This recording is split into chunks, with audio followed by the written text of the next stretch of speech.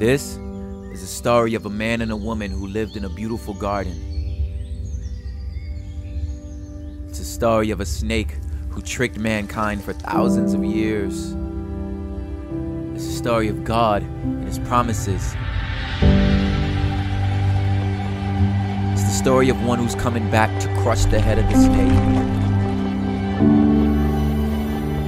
and to give us that home we once had, we might have forgotten, lost. The biggest story.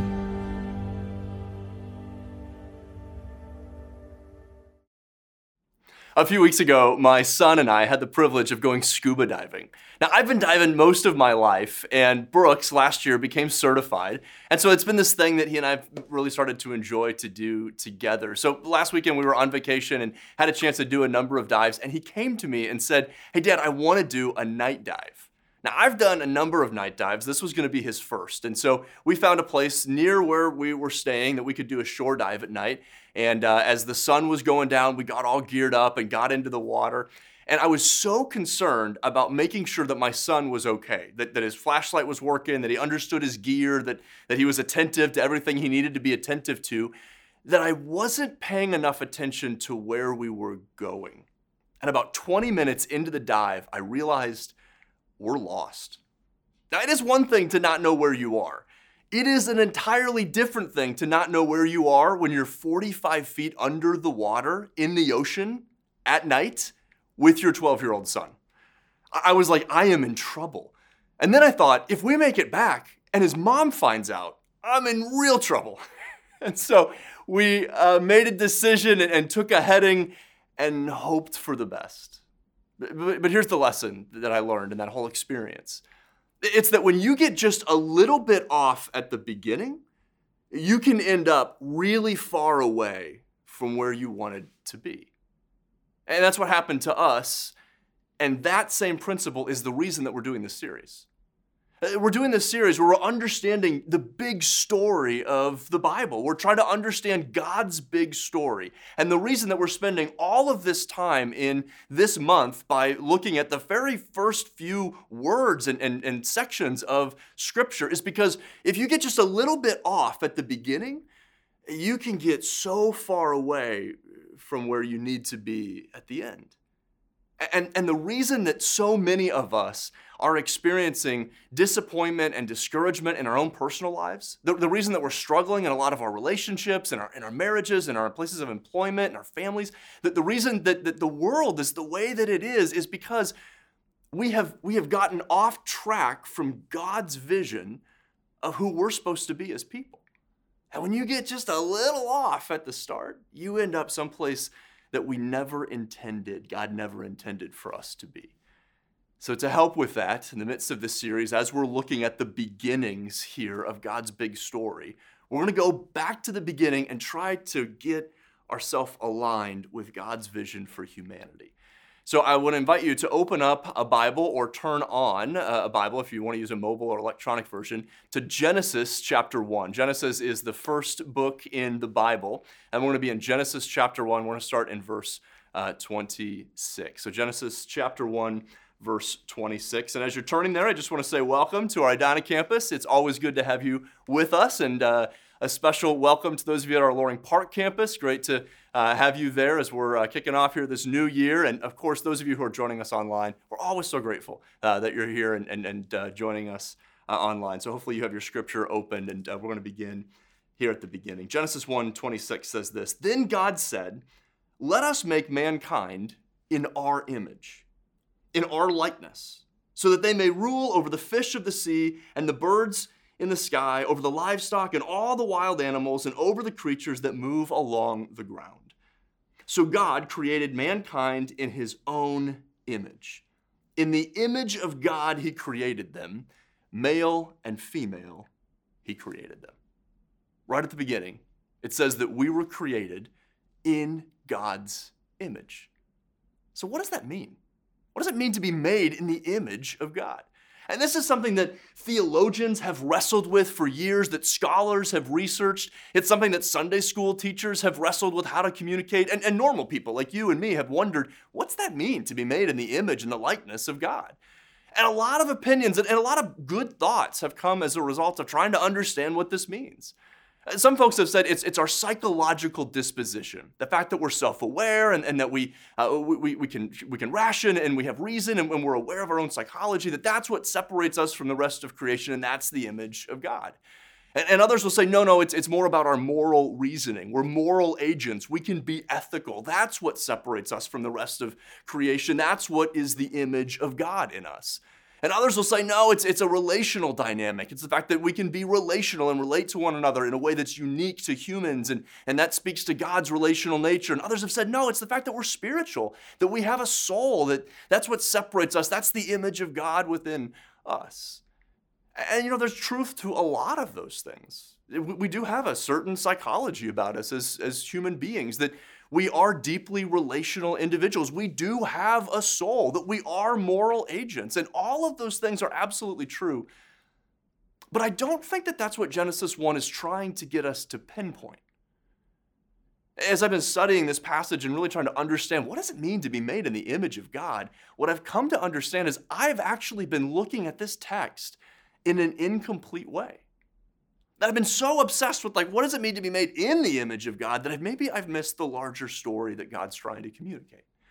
And I'm really grateful to a number of theologians that helped me to point this out to me. People like Tim Mackie, people like Craig Smith, and Richard Lentz have written about and spoken about this. And what the big idea here is that it is true that we are being made in God's image. But there's actually a larger narrative that's being unfolded in Genesis chapter 1 and chapter 2 that is so subtle, but makes a slightly different argument. It's not just so much that we were made in God's image, but that we were made as God's image. And see, that's different. And when you're made in God's image, it's kind of like, okay, there's something about me that kind of has this image of God quality, but I'm kind of independent to go kind of do my own thing and think my own thoughts and kind of be my own way. But when I'm made as God's image, that connects me to God in a different way. Don't mishear me. It's not saying that we are made as God. Not at all. Not at all. But we're made as His image, which means there's something about us that is to reflect not ourselves, but God. Now, to help us understand this, we need to understand how the people, when this text was first written, thought. This text was written in a time period that we call the ancient Near East. It just means a long time ago. And oftentimes in the ancient Near East, there were all sorts of pagan societies and pagan cultures, and they had all sorts of ideas about cosmology, about how the world began, about how humanity was created, and all of it involved a pantheon of gods who fought each other, who enacted violence on each other, who wrestled for control with each other, and then the result of their battling and their arguing was the result of creation, and then the result of humanity that was there to serve the will of the gods. And specifically, the concept of an image was very familiar in the ancient Near East. That kings that ruled over lands would use an image. So if, let's say, the king of the Amalekites went into a region, the king of the Ammonites went into a certain region, they took over another piece of property, they conquered somebody else's village. What the king would do is he would often set up an image there of himself. And it was there to represent his power and his influence and to remind everybody, hey, I'm in control even if I'm not physically present in this area. And these images were like statues. There are some parts of the world today that still use a lot of that type of imagery and those type of statues or idols that are put up to represent power, to represent influence, or to represent certain types of authority figures. And in the way that the ancient Near East people thought, the king went a little bit further. They would argue that not only would they set up something in their image to say that I have power and reign, they would actually go a step further to say that as the king of the people, they were the only image of their local gods. So again, let's think about the Ammonites. If you were the king of the Ammonites, the Ammonites worship the god Moloch. And so the king of the Ammonites would say, I'm the one who is the image of Moloch, which means whatever I do, whatever I say, is the will of Moloch here on earth. And so that's why I have the power as a king, and that's why I can tell you what to do. And so in the midst of all of those type of cultures that just permeated so much of the landscape in the ancient Near East, the God of Scripture, the God that we serve, he says, actually, let me tell you the real story.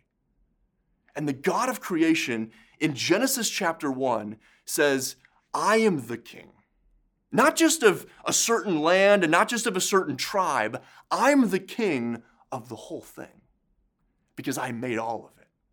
And I made it with my voice. Now, Dale's been talking about this the last 2 weeks, that God literally spoke creation into being. In fact, the fact that you're able to say something and it happens is a sign of your power.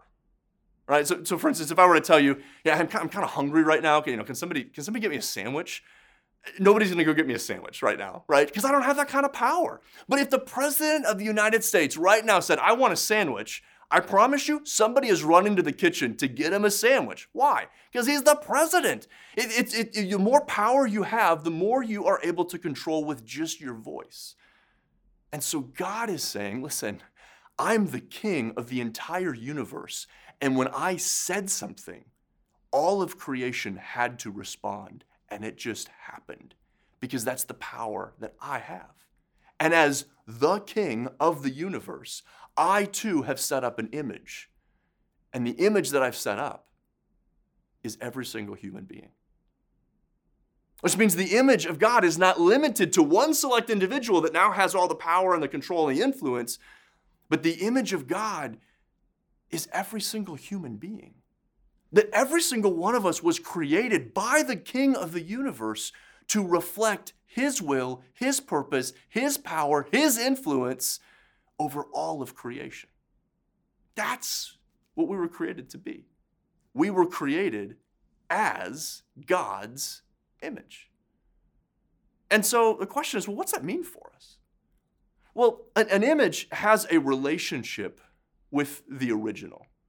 Right? An image is not the original, but the image has to properly reflect the original. In fact, we actually judge images based on how well they reflect the original. Let me tell you about one of my favorite images. Several years ago, our family was out taking family photos someplace. And we got done, and we were all kind of walking away, and my wife was in conversation with some of our other family members, and somehow somebody handed me the camera that we were using. And no one knew that I was holding it. At least Stephanie didn't know that I was holding it. And so as she was walking and talking with some of our other family members, I started secretly taking her photo. It was like I was playing paparazzi and just kind of clicking off a whole bunch of photos. And she had no idea that I was doing this. And I captured a whole bunch of terrible images. I mean, I'm not a photographer. They weren't framed up well. We just deleted them on the camera. But one image was this image that I actually have on my desk, and I see it every day that I'm in the office. And it's this image that it's just framed up really well because I got lucky. And it's in focus, which didn't happen to most of my pictures, but it was in focus and it's framed up well. But that's not why it's a good image. It's a great image because it captures the essence of my wife. See, it's in this photo that her eyes are focused on the person that she's speaking with. That she's smiling. My wife is always smiling. That she has this kind of relaxed demeanor, but very intentional and interested in the person. She's leaning in. Her head's kind of cocked to the side. She's just got done laughing about something. And she's just looking wonderfully pleasant. And if you've ever met Stephanie, you know that just describes her perfectly.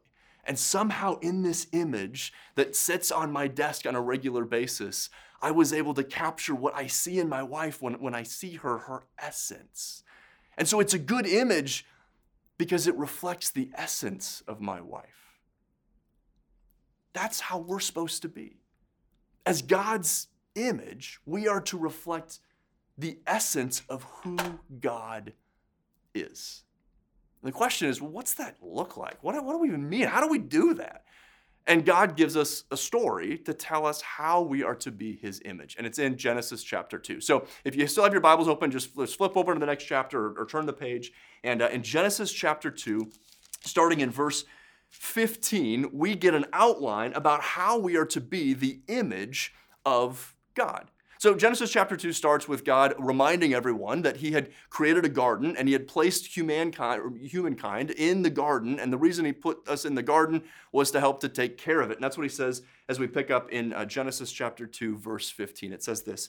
It says, the Lord God took the man, that means Adam, and put him in the Garden of Eden to work it and to take care of it.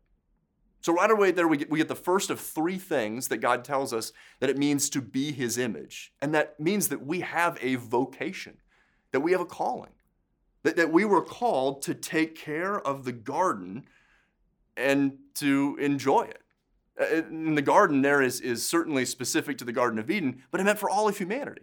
And that actually connects back to another verse in Genesis chapter 1, verse 28, where God finishes talking about how he had created humankind. And then he says this, he says, God blessed them and said to them, be fruitful and increase in number. Fill the earth and subdue it. Rule over the fish of the sea and the birds of the sky and over every living creature that moves on the ground. The purpose, the vocation, the calling that God gave to us as his image is to subdue the earth and to take care of it. The word subdue is just one that we just don't use in our language. Chances are you have not used the word subdue this last week, right? You're not thinking like, I'm going to the office tomorrow. I'm going to subdue my work. If anything, we're like, I'm going to work and I'm going to be subdued by it. But we just don't use that term. But the idea of subduing it literally means to tread down. So it's this image that like we're out in the wilderness someplace, maybe out in the North Woods here in Minnesota, and we need to tread down a path so we now have access to the lake. That's what subdue means. The idea of subduing something is that we're just going to impose our vision upon it. That we're somehow going to change it and make something happen that wouldn't otherwise happen, that's going to allow for flourishing and thriving.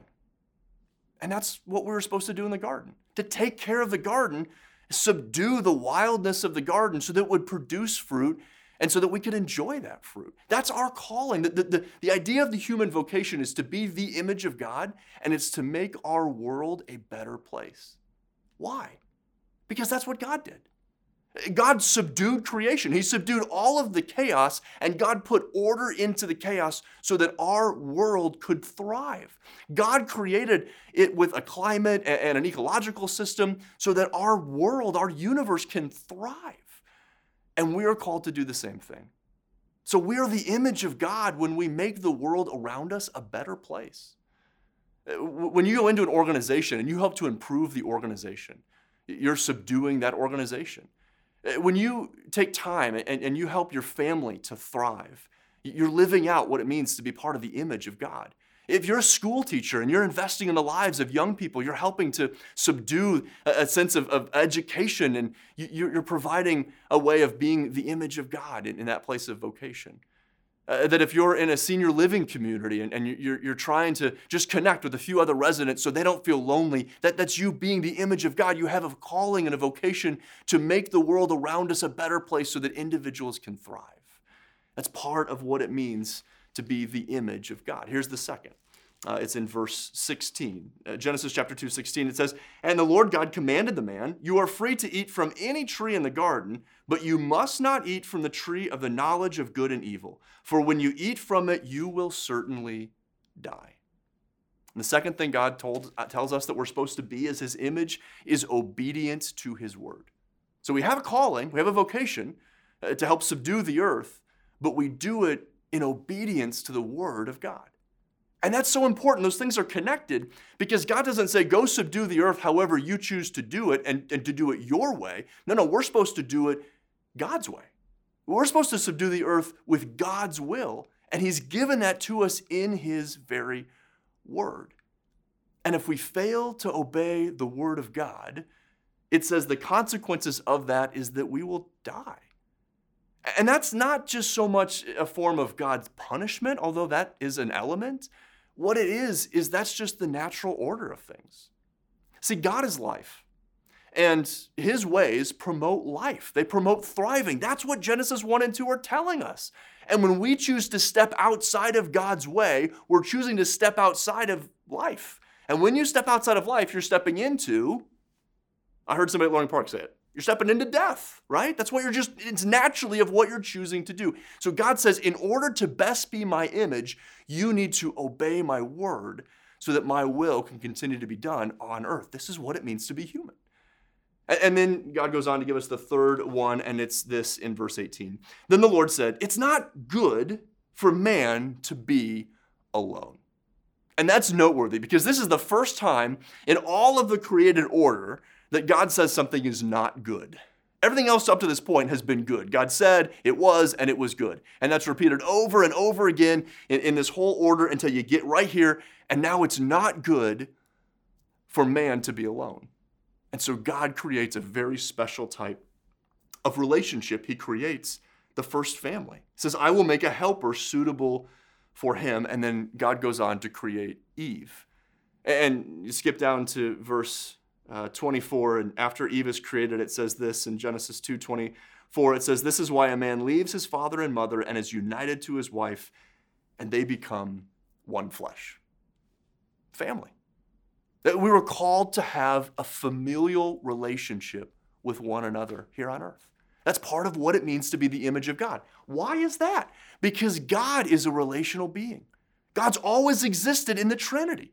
That God created us to be in relationship with him. And so he wants us to reflect his image and for us to have a family as well. And if you're like me, you kind of get to the end of this passage and you understand what God has been articulating here about what it means to be his image, and there's a mix of emotion. On one hand, this is incredibly affirming. It's incredibly affirming to think that God has selected me to be his image in my world. That when I walk out on the streets of Minneapolis, or when I'm driving my car through the western metros here in the Twin Cities, or when I'm at my desk, or I'm in that meeting, or I'm having a conversation, or I'm scrubbing the toilets in my home, what I am doing is I'm the image of God, reflecting God's goodness and his nature and his character, and the sense of subduing my surroundings and improving them. I've been selected by the King of the universe to be his image. It's incredibly affirming. At the same time, it's a little disappointing. Because you think about those three areas, and if you're like me, you think, I haven't lived up to those. Many of us, when we hear the idea of living a vocational calling, say, that's just not my reality. I struggle with my purpose. I struggle with why I'm here. I don't feel like I've ever had a calling. Maybe you've gone from job to job to job, or the job you're in right now feels hopeless, or you'd love to have a job, or you're done with your job, or you've never worked for a living, and you feel like, well, what is my vocation? What is my calling? What is my purpose in life? And you've just been struggling with that. Or maybe like all of us, you recognize we have not followed God's word. We've not been obedient. Like there's that season of my life where I kind of did my own thing, or maybe there's a certain area of my life right now where I'm doing my own thing. I'm not living up to the image. I'm not following his word. And so we wonder, how can the image be restored? I don't feel like I have a purpose. How can the image be restored? I haven't followed God's word. How can the image be restored? And then we think about relationships. And we don't see a beautiful image of a familial relationship where we're fruitful and multiplying and filling the earth, and instead it's brokenness. We think about our failed marriage, or we think about we're on our third marriage, or we think about the fact that we came from a broken home, or we think about the fact that there's somebody in my family right now that I'm not speaking with because there's been tension in that family, or that I don't get along with my neighbors, or that there's somebody in the office as coworkers, or I struggle to make friendships, or I don't have certain relationships in my life, or marriage has just never been an option for me, or we go on, and we think, if this is what it means to be the image of God, I've not lived up to that at all. In fact, that doesn't even seem possible for me. How can the image be restored? And the good news is that God knows all of those things. And God did not look at his image, tarnished as it was when we chose to step away. Because if you know the story, we chose to eat the fruit. We chose to reject God's word. We stepped outside of his will. We said, rather than reflect you, God, we want to reflect ourselves. We don't want to be your image. We want to be our own image. And we walked away from God. Right at the beginning, we got just a little bit off. We're not going to be the image of God. We're going to be the image of ourselves. And we have just sailed so far away from God's vision for humanity because of what actions we took. But God did not give up on his project. Instead, he sent us the perfect image. I want to read for you from the book of Colossians. It comes in chapter 1, and we're going to begin in verse 15. And I'm going to read this from a slightly different translation. It's the NLT translation, the New Living Translation, because I just love how it renders the text. But listen to these words about the perfect image that God has given to us. It says this, Paul writes, Christ is the visible image of the invisible God.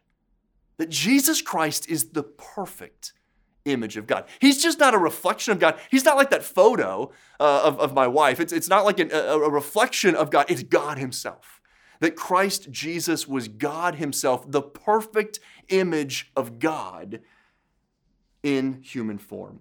It says this, speaking of Christ, he existed before anything was created and is supreme over all creation. For through him, God created everything in the heavenly realms and on earth. He made the things that we can see and the things that we can't see. Jesus was there at creation that we've been talking about these last few weeks. He's made these things such as thrones and kingdoms and rulers and authorities in the unseen world. Everything was created through him and for him. He existed before anything else and holds all creation together. Christ is also, and here it is, he is the head of the church, which is his body. He is the beginning, supreme over all who rise from the dead, so he is first in everything. For God in all his fullness was pleased to live in Christ, and through God reconciled everything to himself. He made peace with everything in heaven and on earth by means of Christ's blood on the cross. This includes you. This includes you, who were once far away from God. You were his enemies, separated from him by your evil thoughts and actions. Yet now he has reconciled you to himself through the death of Christ in his physical body. As a result, he has brought you into his own presence, and you are holy and blameless as you stand before him without a single fault. Here's this amazing news, is that Jesus Christ is the perfect image of God. God always wanted humans to be his image, and we tarnish that image. So he came himself in human form to be the perfect image. And not just that, he then invites us, because of his death and resurrection, to be in him. And that when we accept Jesus and we step into a faith relationship with Jesus Christ, God gives to us the Holy Spirit, and it changes us and it transforms us. But listen, it also justifies us. That just means it makes us right with God. And when God looks at us, he sees his Son, which means the image in us through Jesus can be restored. It can go back to the beginning and get lined up with where God intended us as human beings, his image, to go, and we can finally be the image that we could never be on our own and on ourselves. So what's that mean for us? I think what it means for us is that we understand that it's through the church, which is what Colossians tells us. It's Christ's body. It's through the church that we get the privilege of seeing the image of humanity restored. And it actually is the solution to all three of those things that we just spoke about. Because when you're part of the church, you're part of a certain vocation that Jesus Christ has given to you and to me. He's given us a calling. That calling is to go and make more disciples. That's the idea of going out and subduing the earth, that there's all this kind of chaos and craziness that's out there in the world. And what we get to do is we get to go and tread it down, not with our own interest and our own will, but we get to go and tread it down with the good news about Jesus. We get to go and bring peace and restoration, and that brings a sense of order that allows human flourishing to happen. You want to fix political systems, you want to fix economic systems, you want to fix all sorts of chaos around the world, have people meet Jesus. That's the solution that brings restoration because it restores us as the image of God. And it's through the Holy Spirit that Jesus gives to us that we're able to actually be obedient to the Word of God and live it out, not of our own effort, but by God continuing to change us through Jesus Christ. And as we get changed and we become more like Jesus, we start to obey God's Word more and more. And then we're able to fulfill that vocational calling. And this is just such good news for those of us that come from broken relationships or broken families, or those of us that feel like we don't have enough of a family or we're missing our family, or we get to become part of the family of God when we're in the church. That when you say yes to Jesus, you say yes to being adopted by God himself. That you become a son or daughter of the King of the universe. You're now part of his adopted family forever. And it's in that family that we have a restored relationship with our heavenly Father, God himself, the King of the universe. So what's that mean for us? There's two things I want to leave you with. The first thing it means for us is it means this. It means that we need to consider ourselves in the way that God sees us. God sees us as his image.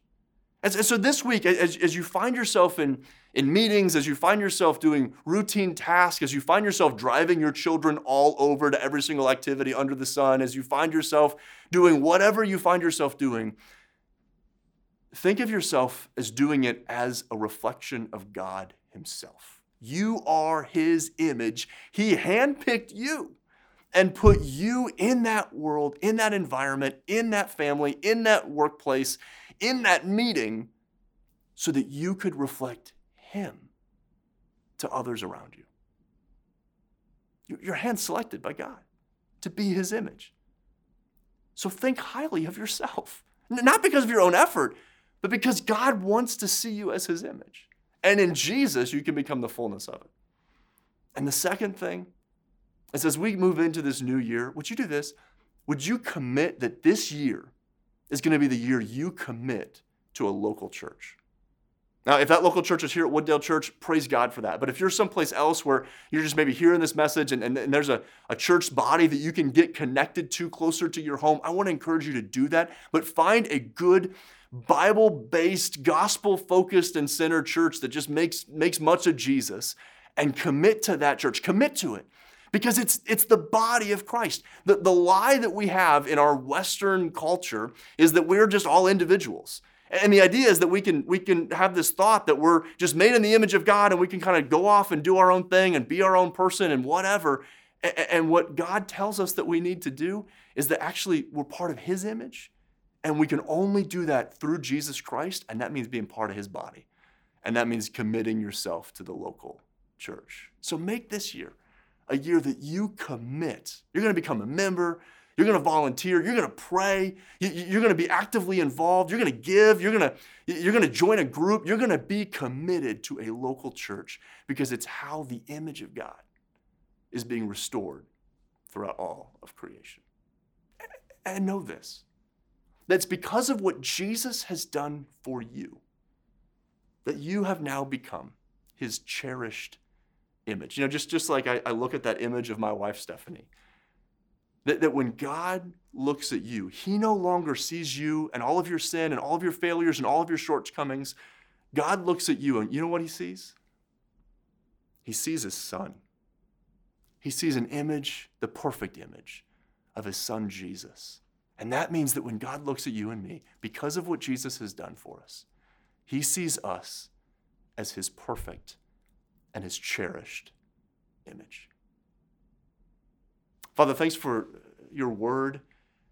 And Lord, just the significance of what it means for us. Father, I pray that you would give us eyes to see the image that you want us to be on this earth. And Father, I pray, Lord, that we would be so attentive to your word, Lord, that we would just know it so well. We would have a hunger for it, Father, so that we could know your will and be able to reflect your will and your ways to the world around us. And in so doing, Father, would through the power of your Holy Spirit help us to become the images that you created us to be. It's in Jesus' name we pray. Amen.